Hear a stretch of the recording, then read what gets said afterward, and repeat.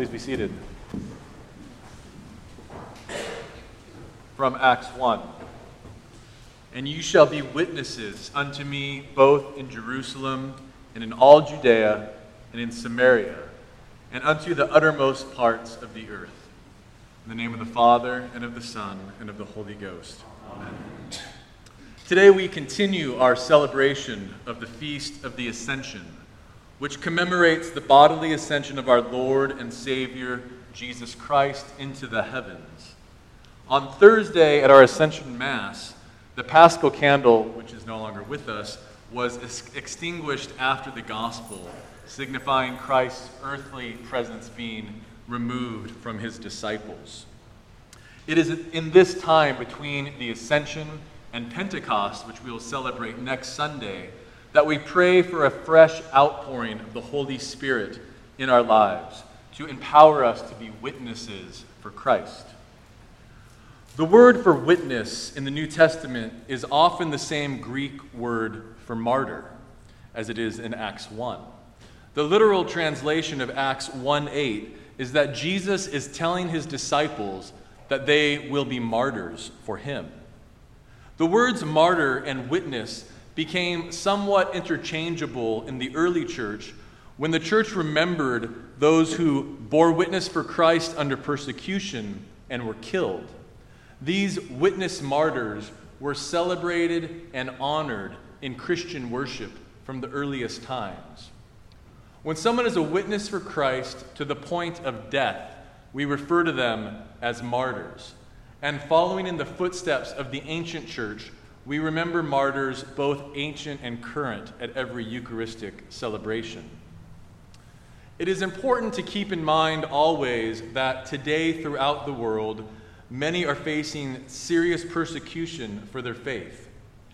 Sometimes we feel that our faith is under attack in America, and perhaps it is to a small degree, but when we look at Christians in the other parts of the world, we begin to see what persecution really looks like.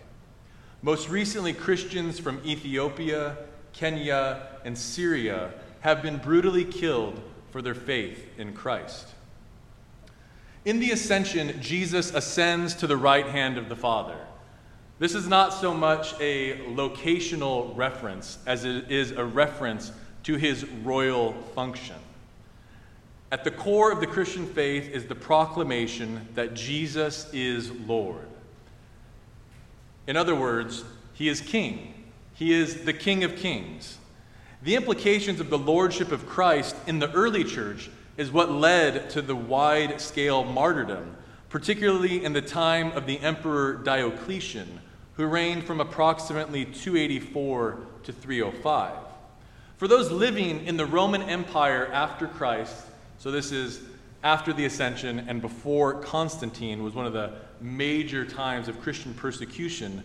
For a Christian to say Jesus is Lord, the public heard that in contrast to Caesar is Lord. That is to say, Jesus is Lord is to say you have a new way of living your life.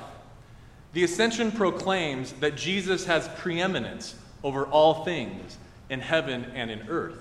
And that means he has preeminence over all things in our daily affairs and in our personal lives. To say that Jesus is Lord is to say that he is the one to whom we pledge our allegiance to. He is the one we pattern our lives after. And he is the one whom we put our hope and trust in.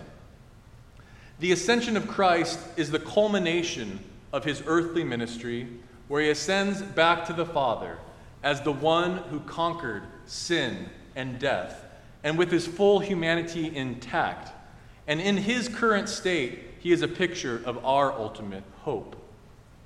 It was at this point that the Father hands the kingdom over to the Son, and Christ's kingship has its definitive start. As St. Paul tells us in 1 Corinthians, Christ must reign until he has put all enemies under his feet. When we celebrate the Ascension, we commemorate Christ's enthronement as Lord, as King of Kings. And we realize that all earthly kings, all earthly rulers, philosophers, and teachers are subject to Christ. We are called to be witnesses, but how? We must remember that the ascension is what makes the Great Commission even possible. We tend to fall into two errors when we have this desire to be a witness for Christ. We'll either run around like busybodies trying to figure out what are the best programs we can implement to make our church cool and attractive to outsiders, and through these evangelism efforts, we end up creating anxiety in the name of evangelism. We have a hard time resting in the power of the ascended Lord.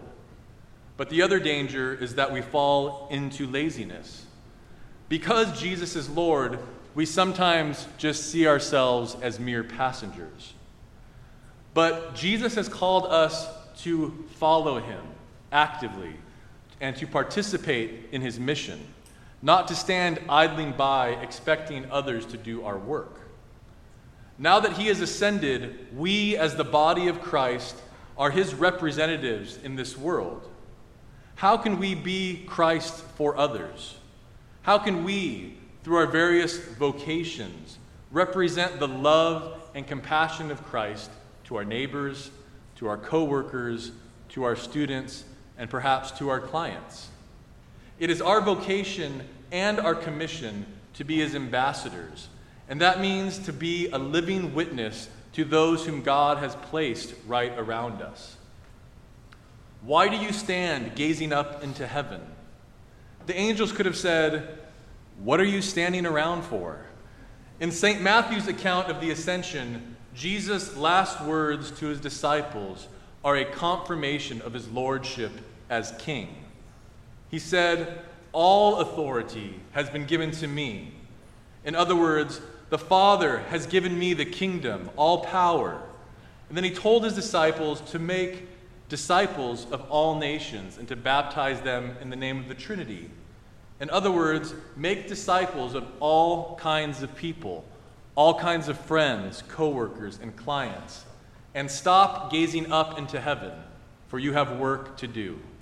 In the name of the Father, and of the Son, and of the Holy Ghost.